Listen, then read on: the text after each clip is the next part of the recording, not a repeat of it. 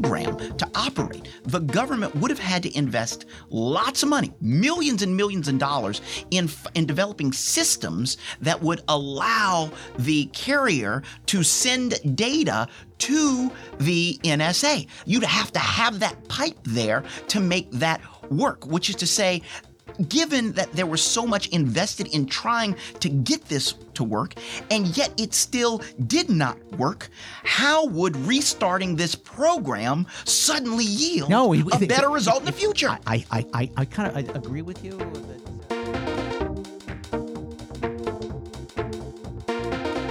Episode 305 of the Cyberlaw Podcast, brought to you by Steptoe and Johnson. This is a bonus episode. You're not dreaming. You actually did get another one of these 2 days ago. This is just a freestanding interview, but it will still be lawyers talking technology, security, privacy, and government. And the views expressed here will still be the views of the individuals concerned and not our institutions, our clients, our family members, our children, or our dogs. I'm interviewing Travis LeBlanc, who is here in the studio, which we'll continue to do until coronavirus shuts us down. He's a member of the PCLOB, the Privacy and Civil Liberties Oversight Board. Let me ask you, Travis, do you object to being called the PCLOB, or have you just surrendered to it? I have surrendered to being called the PCLOB. Yeah. We are the only federal agency that is devoted 100% to privacy in the United States, but I wish there were a better acronym. Yeah, but you're stuck with that. Everybody calls it that. Stewart, I will also add that when I was confirmed, one of the board members, Ed Felton, sent me an email saying, "Welcome to the club." Well, that's nice. Yes, you're very clobbable. That's right. Yes. So Travis and his other board members have written a report on the call detail record program. Used to be the 215 program. It is the program that caused all the fuss and led to the passage of the USA Freedom Act. And they've written a report about the program, how it was implemented, why it was shut down, what ought to be done with it. So Travis, welcome. We'll be talking about the report. I'm Stewart Baker, the host, formerly with NSA, which is highly relevant to this discussion, and DHS. Why don't we just jump right into it?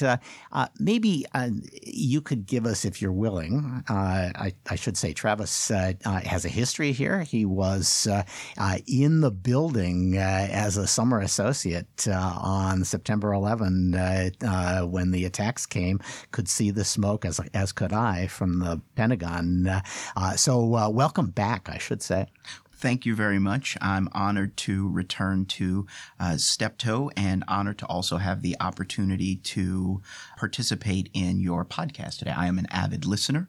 I remember that when I was confirmed, you reached out to – before I was confirmed, when I was nominated, you reached out to me very early and said, "I hope you'll come to the podcast." Yes. I said I would, and I'm here, and I'm delighted to have the opportunity to talk with you about the recent report that we put out at the PCLOB on the USA Freedom Act's Call Detail Record Program.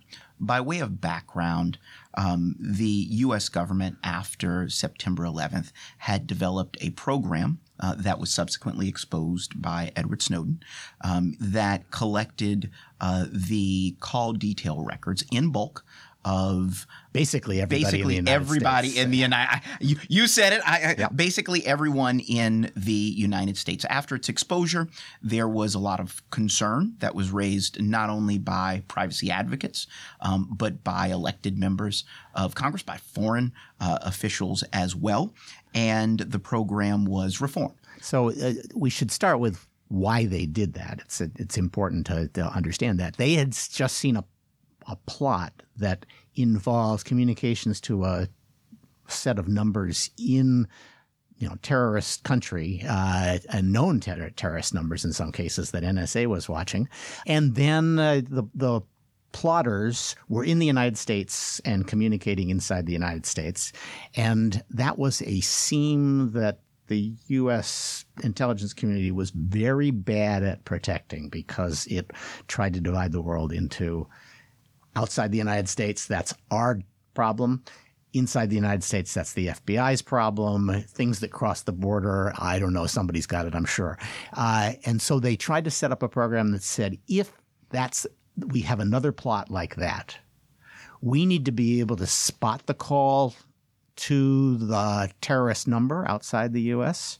and then quickly find out who's in the plot by looking at the communications that they're having among themselves. And they could have done that with the 9/11 plotters if they had this program in place. And so with that in mind, they said, well, how can we do that? And the idea was, let's get all of this data, drop it into a data lake, and then sip from the data lake with very small straws that are very carefully monitored. So although they collected all the data about everybody in the United States, they probably did a few hundred searches of that data, starting with particular people and then building out to contexts that those people had and their contexts and beyond.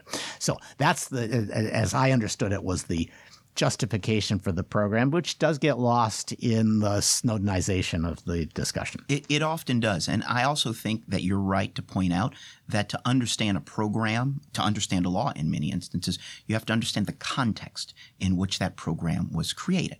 And in terms of the state of the world in 2001 when it came to communications, the primary way that many people communicated in real time across international borders would have been using a telephone, making a traditional phone call. And I think that's relevant as we analyze the program today, because the state of communications then and the state of communications now are totally different. In fact, I remember being right here in this building on September 11th when after the attack on the Pentagon, I tried to use my phone to just call my mother to let her know I was safe. And every single phone line was jammed. You could not get through at all. But I could send a text message. Yes. Right? The text message didn't immediately go through, but it kept pinging. And then the text message This is still true. If you're ever caught in a hurricane, start texting. Don't try to make a call. That's exactly right. And so the nature of communications was evolving then and has evolved even more since then. Okay, so Snowden blows this program up. The press is complicit in pretending there was no justification for it and refusing to talk about the limits that were imposed on the program. Congress gets into it and decides what? They decide to limit the program in a law called the USA Freedom Act approximately 5.5 years ago or so at this point.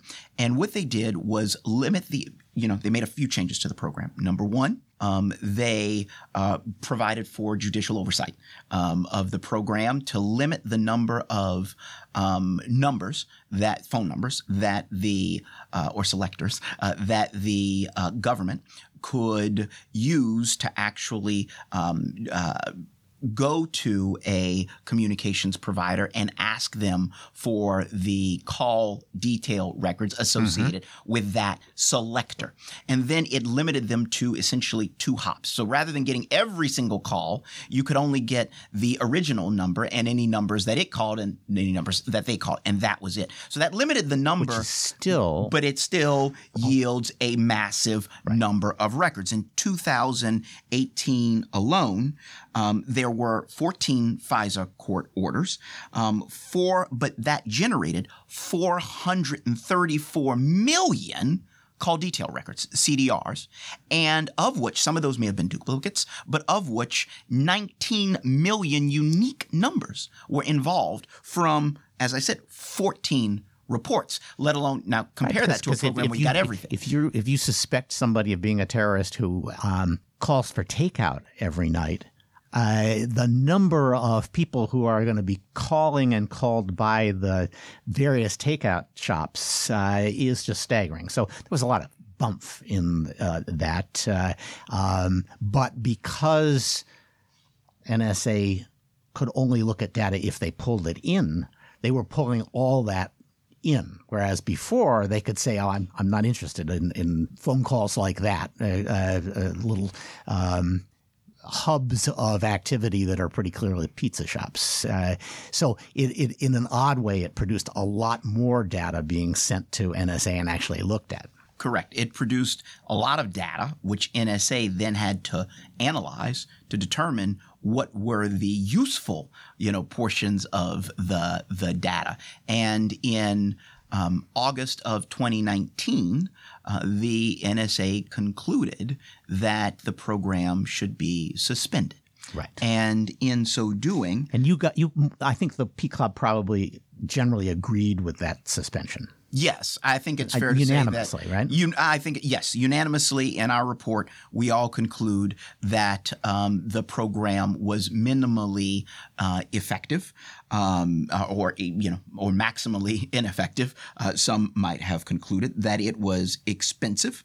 It's $100 million. $100 million over 4 years. Over 4 years, $100 million that generated 15 intelligence reports that cited the USA Freedom Act CDRs, of which the FBI reported that only 2 had unique information, which is to say the FBI already had other sources for that information. My memory was that there were a lot more valuable reports out of the program before it was reformed in the way Congress did, that it was more on the order of 100 or more reports that were generated, maybe even 200 or 300. Do you remember the figures on that? I don't. You're talking about in the bulk collection program. Yes, exactly. Yeah, I don't recall the exact number of reports, but there were significantly more reports, as I recall too, in the bulk collection program. Right. So this $100 million, that's a lot, especially for 15 reports or 2 reports, depending on how you're counting. $50 million a report. Yeah, that's right. So and that wasn't the only problem with it, though. It had compliance problems. They had to throw out their database a couple of times, or at least once. What was the source of the compliance programs? Were they actually did they have rogue employees, or was there something else going on? There were a series of sources of the compliance programs, and I have to be mindful here about what was declassified and what was not declassified. However, the primary one that the NSA cites to is that the communications providers, the telephone companies, design these records for their own business purposes. The CDRs that they collect are not collected for the purpose of turning them over to the government. And so there was... So they've got data attached. They've got notations in fields that are useful for the billers, but not, and maybe even shouldn't go to the government. Is that the sort of problem? That's exactly right. So, under the USA Freedom Act, the U.S. government U.S. government pursuant to this program can collect call detail records. What are call detail records and what are they not? That's the important one. It does not include communications. It does not include the name, the address, traditional more subscriber information. It does not include location information such as geolocation information. However, all of that information, in many instances, not the actual content of the call, are collected by providers. And they've got it all in their records. And if they're not careful, some of it is going to end up being sent to NSA as part of this program. That's exactly right. Because as part of the program, the NSA collected about 50 different fields of data for each call. So we're not just talking about the phone number that was dialed, the phone how number long that dialed, they talked, the duration, whether they were roaming. That's right. There's a whole bunch of, if there was a forwarding number, then that might be, because sometimes they call voicemail, then voicemail calls an actual another number. If it's a prepaid calling card, then you might dial a 1-800 number, then you enter another number. So there's a lot of data that one might collect in these, and it's easy for some of that to get jumbled into the records that are going over to the NSA. And so the NSA often you sort of struggle with this problem of looking at the files, I'll say, that were sent over and then saying, whoa, there may be some data here that we weren't supposed to receive, and then they have to go through a purge process of getting rid of that data. Because they are such Boy Scouts about stuff like this. That's exactly. So that was one issue. Another issue actually was around training. There were, instances when analysts or employees, I won't say that they were particularly analysts, employees may have gained access properly. They were, designated for this program, but they just hadn't gone through the appropriate training. Okay, well, that sounds like bureaucracy. Yeah, that's not bureaucracy. When you're dealing with a program that collects hundreds of millions of sensitive records, we want to make sure that in terms of compliance, that the individuals that have access to that are not only duly authorized to have access to that, but that are trained on the proper way to treat that. Yeah, okay. I mean, yes, but still, in a big agency, there are always going to be problems. People are out when the training occurs because their car breaks down, and then they get scheduled for the next one, and they get brought into the program 3 days before their second scheduled training. Stuff like that happens all the time. That does not sound to me like a compliance problem, but you can treat it as one, and it looks as though NSA again confessed we didn't do all the training we should have done. Is there anything here that should make me worried as an American about what the intelligence agency is doing with this data? I am mindful that I have to balance what is classified versus what is declassified in responding to your question. I am an American, and as an American, I am concerned about a program that would collect all of my phone calls, potentially SMS text messages, when I have done nothing wrong, and that could then begin to analyze them. Okay, but now you've changed the terms of – I was asking you, is there something that suggests they're actively abusing this program or even individual employees are misusing the data? And you're giving me Fourth Amendment philosophy. Well, I just don't think that's a good idea for the government to have that power. Did you actually see people – delving into this data in a way that suggested a motivation other than trying to find terrorists? No. Okay. I did not see evidence of that. I am concerned because we are an oversight board, and we have to make sure that you're complying not only with the law, but also that you've got in place best practices or good practices to ensure that people are trained. Otherwise, how do they know what the law is to actually comply with it? So I'm concerned when you have compliance errors. And by the way, I'm not the only one. We could walk into a whole conversation right now about FISA, about the FBI, and others that are concerned about compliance issues. Compliance is but at serious. Least in that debate, at least the argument, to the extent that there's an argument, is that there was a direct and corrupt misuse of FISA for partisan purposes or the FISA investigative purpose. Authorities were misused by the swamp, whatever you want to call it. And that's a much more serious concern from a civil liberties point of view than some people didn't get their training in time. I think that's the dominant partisan rhetoric that we would hear in the political discourse. I think if one looks at, the DOJ Inspector General, if one looks at the court, if one looks, there's, I think, He deliberately decided that he didn't have evidence of intent, and so he looked instead at, again, errors. And when you add up all the errors, you think, well, boy, it's hard to do that by accident, but maybe they did. And this program was littered with errors, right? You had errors with the providers. You had errors, within the agency. You had errors with what was reported to the court. And representations that were made there. So there were errors that compounded upon each other and are not, when taken together, do start to raise serious concerns about the ability of the government to actually implement this program in a way that is consistent with balancing privacy and civil liberties and effective oversight of those who have access to the data. I kind of agree with you, and yet I don't. What I would say here is this program was designed to fail. It was designed by idiots, people who knew nothing about how the intelligence process worked, and whose beef was you've got all my data. I don't want you to have my data. You tell me about all the ways you're protecting the data and not letting people sip from those straws. I don't want the lake on your property. I want the lake back with the carriers, and then you go to the carriers, and if you have to build a pipeline to get it out of them, that's fine.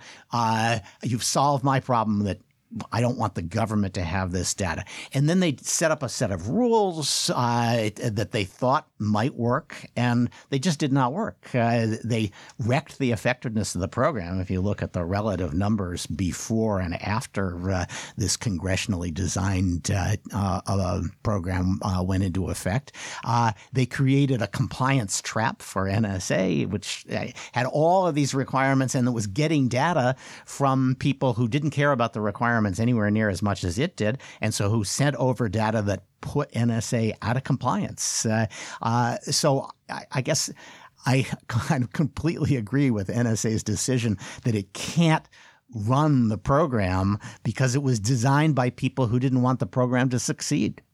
Well, I will agree with you that I will agree that the program was a failure. I will also agree that there were inherent structural issues to the program that caused it to fail as well.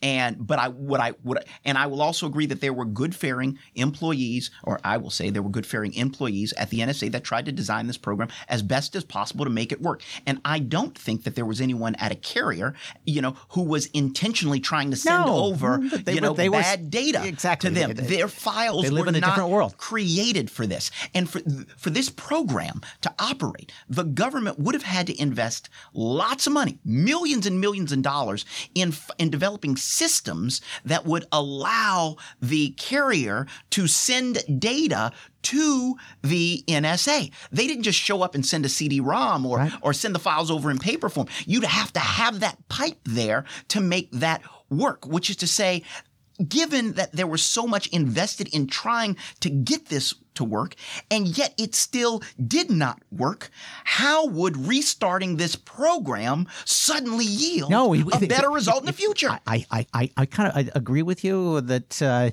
restarting this does not, and I'm now persuaded, and I didn't expect to be, that restarting the program is improbable. And maintaining the ability to restart it, which is the other idea that's in the air, which sounds like why not, right? Why would you not have the ability to restart the program if you decided you needed it? But there are so many problems with it. It's kind of hard for me to think of circumstances when we would want to restart it. So I and I think that's where you are. That's exactly where I'm at. And I add on to the fact that between 2001 and 2020, as you know, the nature of telecommunications are fundamentally different now. As you know, Stewart, I was at the Federal Communications Commission beforehand as the chief of enforcement. So I've been immersed in this telecom world. We have many people have migrated away from making voice phone calls anyway, and they just text. Many people are now migrating to encrypted channels of communication. They have lots of platforms available to them to communicate. So if we revived the program and we just asked for call details, we wouldn't get any of this over-the-top stuff. And so the idea that we could find the network of people who are conspiring inside the United States with some terrorist center outside the United States is increasingly improbable, because who wouldn't use Signal to carry out their terrorist planning today? And I certainly don't think that they would use a prepaid calling card or a wireline phone, which are two of the three technologies that the USA Freedom Act is designed. So as I read the notation, at least two of the commissioners seem to say, if we're going to solve this problem, we'd be better off building a program in which we could get access to all that data, as opposed to trying to restore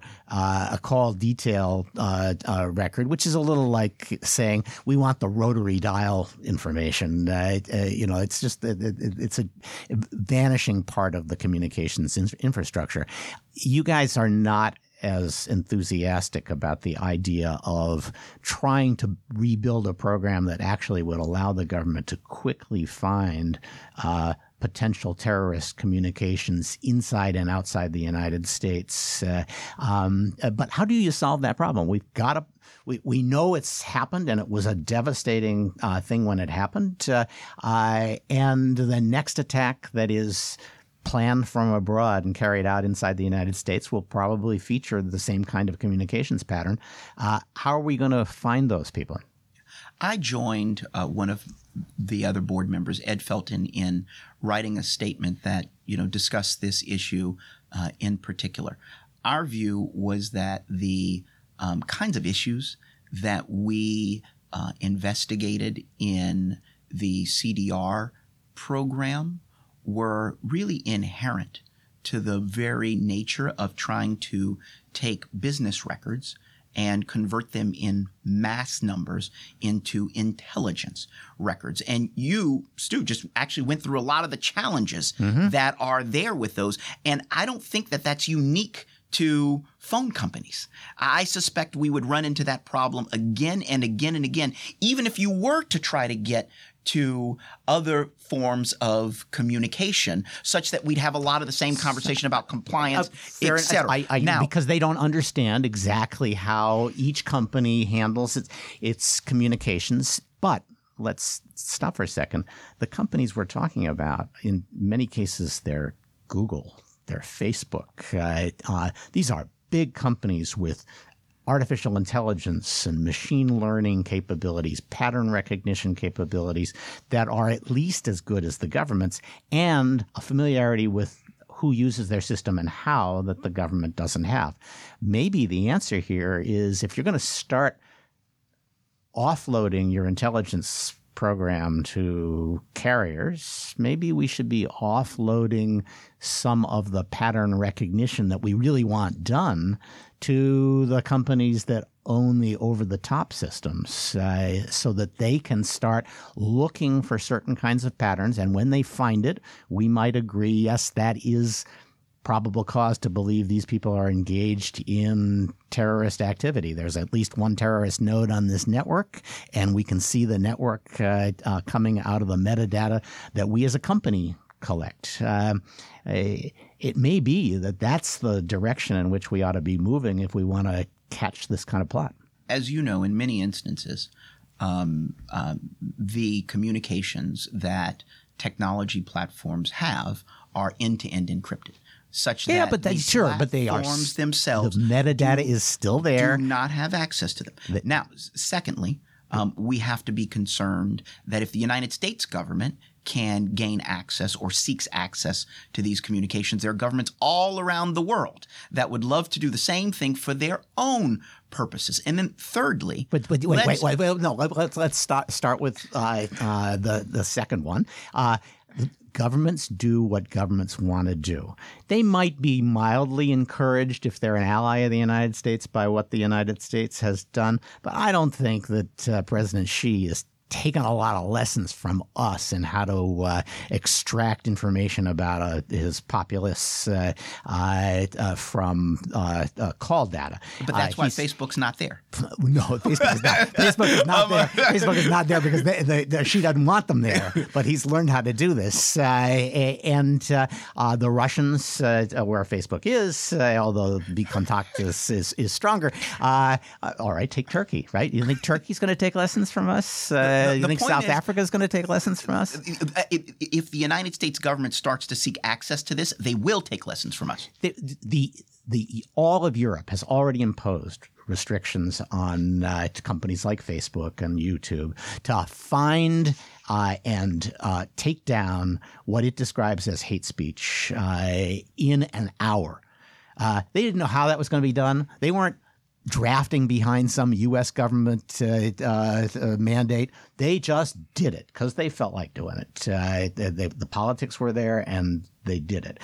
So I understand there's a modest kind of path-breaking role the U.S. can play, but that it should not deter us from doing what we need to do to protect ourselves. And in the end, it isn't going to be much of a model for the rest of the world. So, okay. I think there's a different conversation between end-to-end encryption, breaking end-to-end encryption, and seeking information that is not encrypted. So are two totally different conversations. I was talking about the second. I know, and I wanted to bring you back to the first one because the first one, end-to-end encryption, yes, it interferes with a wide variety of understanding what the intentions of the people are. But there is still a remarkable amount of information, as witnessed the fact that the U.S. government did not, after 9/11, ask for access to the contents of these calls. They just wanted to see who was calling whom, because that was enough to decide whether there was a conspiracy. And the same is true with WhatsApp. You can determine that there's a conspiracy or a group, if you prefer it, pretty easily from the metadata. And that may be enough for you to say, okay, now I want to investigate these guys. Now I want to know who they are, what's their account information, a bunch of information that carriers or over-the-top providers have. All of that is stuff that you could get from the companies, and probably you would be better off asking them to do the initial processing than send the data and let NSA struggle with it. Yeah. We're straying far from the PCLOB report. Yes. I will this will be your next But report. I will leave the third point for you, which I think is also an important, which is the CDR program was only one program at the NSA. Right. As you know, it's not the only program that the NSA has available to it, and that the U.S. government has available to it as well. And I think we have to put this in some context, that just because you had a poorly designed program around endangered or extinct technologies does not mean that you go to the existing ones and try and upend the entire model. It's just a recognition that we have a bad program, so let's dispense with it and move on. So the argument I hear, and I see some force in it, is we already can get the first hop, right? If we have a suspicious number, we can get everybody that number calls, and no one has ever objected to that idea. Well, if they screw up the reauthorization, they might be leaving some of that information out in the cold. But basically, the only thing we got out of the called the tail record program was we got faster second hop analysis. Is that fair? You would have gotten faster second hop analysis. I think on your first premise, if you have the first number, you really can only find out about calls in the United States. I don't want to say calls. Right. Everywhere in the world, you wouldn't necessarily have equal access to those. You got to continue a program where you were able to get a substantial number of first hop. But I agree with you that second was probably the primary benefit. So rather than spend $100 million to try to do it fast by enduring all of these slings and arrows, it might be more prudent for a practical investigator to say, I'm just going to be faster about analyzing, about asking for the people I'm suspicious of, the call detail records of people I'm suspicious about, and then asking for information about all the numbers they called that look to me like they aren't pizza shops. And, yes, it's more work. It's more typing, or at least more copying and pasting. But the notion that we could do it with computers faster, which was probably true with the original bulk data program, is, hopelessly out of touch, given all the complexities of trying to build the program according to the dictates of the idiots in Congress who wrote the bill. All right. I do not believe there are idiots in Congress. I just want that to be known for the record. You don't think there are any idiots in Congress? Not one. Not one. Not one. Never met one. I think you'll be more credible if you said there are, but I'm not telling you, and I've never actually interacted with them. Okay. Fair enough. Actually. you can't be an idiot and get elected to Congress, but you can be an idiot about 95% of the things that you actually have an impact on after getting to Congress, I would say. All right. What have we left out from the report? There was a flurry of argument over whether to analyze the constitutionality of the program. Everybody agreed it was consistent with the statute. There was some you guys, you and Ed Felton wanted to say, oh, I'm not so sure this is really constitutional because Carpenter might mean more than it really says. And then everybody else, the majority said, let's not go there. It looks constitutional enough for us. That's pretty much what the PCLOB had said the first time around as well. Anything else that's in the report that we ought to think about, or do you really want to go back and chew on the constitutionality bone? I do want to chew on the constitutionality bone because I think that as a prudential matter, it is important for the board to exercise discretion in determining when it is going to analyze a constitutional issue and when it should not.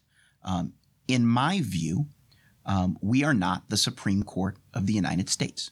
When we are evaluating a program where the constitutionality was expressly considered by Congress, where there is regular judicial oversight of the program, where every academic constitutional lawyer who wants to examine the basic contours of it from a constitutional perspective can, where the program is now defunct and does not exist, and where we as the PCLOB don't have unique access to information that is relevant to the constitutional question, then we ought to exercise a principle of oversight economy, much like the principle of judicial economy, and decide not to analyze the issue.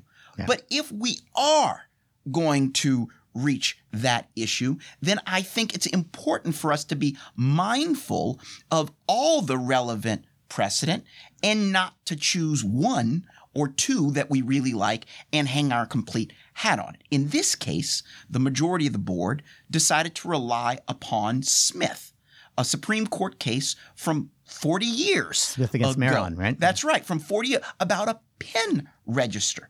The technology at issue in that case is fundamentally different from the kind of surveillance that the NSA was doing in connection with the CDR program, right? A pen register, a primitive pen register, allowed you to look at one phone number and to find out the numbers that it called, and you were limited to 2 days, right? Here, we're dealing with a program that collected hundreds of millions of records for way more than 2 days and collected more than just the outgoing calls. It collected incoming and outgoing calls, and it collected 50 other fields of data there as well about the call. That is a fundamentally different program that begins to look a lot more like a Carpenter than it does like a Smith. And so while I don't think that it's necessary for us to reach the constitutional question, if we were to begin to look at that constitutional question,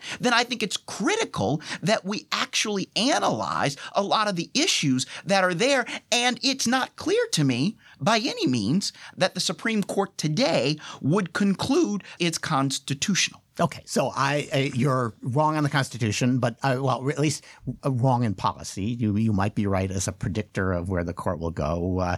The court is really badly advised when they leave the safety of the rule that says if you give the information away to somebody, you cannot complain when they give it to somebody else. That's just life.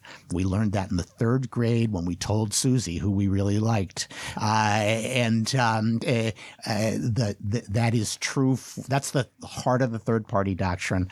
And what Carpenter did was to say, oh, well, we don't always need to follow that rule. They will regret that for the next 15 years as case after case comes back to them saying, well, what about this exception to the third party doctrine? What about that exception to the third party doctrine? But you're right on whether the PCLOB should have spent a lot of time on that. I interviewed David Medine over the program from 2014, the report that they wrote, and I think that was the part of the PCLOB opinion that led me to say, so, David, why did you write this? Is it just to show that you're smarter than every judge who has looked at this issue?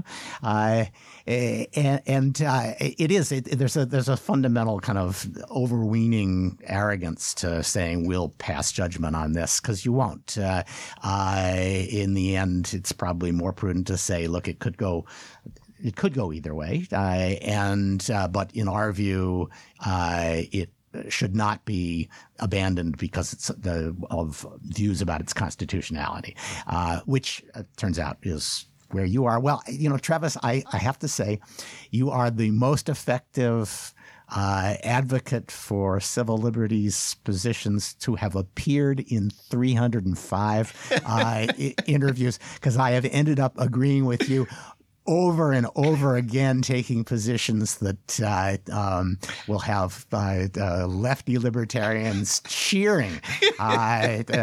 So congratulations. It's great to have you back. This has been Travis LeBlanc, member of the Privacy and Civil Liberties Oversight Board and former Steptoe Summer Associate.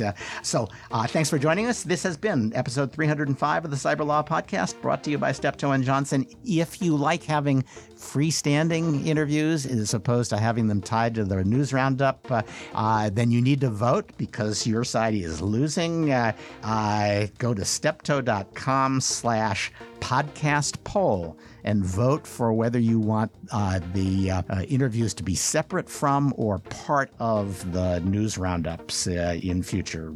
And as always, send us comments at cyberlawpodcast@steptoe.com.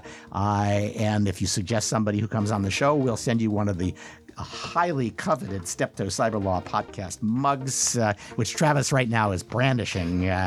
Congratulations, Travis. And please do leave us a rating and comment on Travis's brilliant combination of passion and clarity. And Travis, will have you back, I'm sure. And please join us again next time as we once again provide insights into the latest events in technology, security, privacy, and government.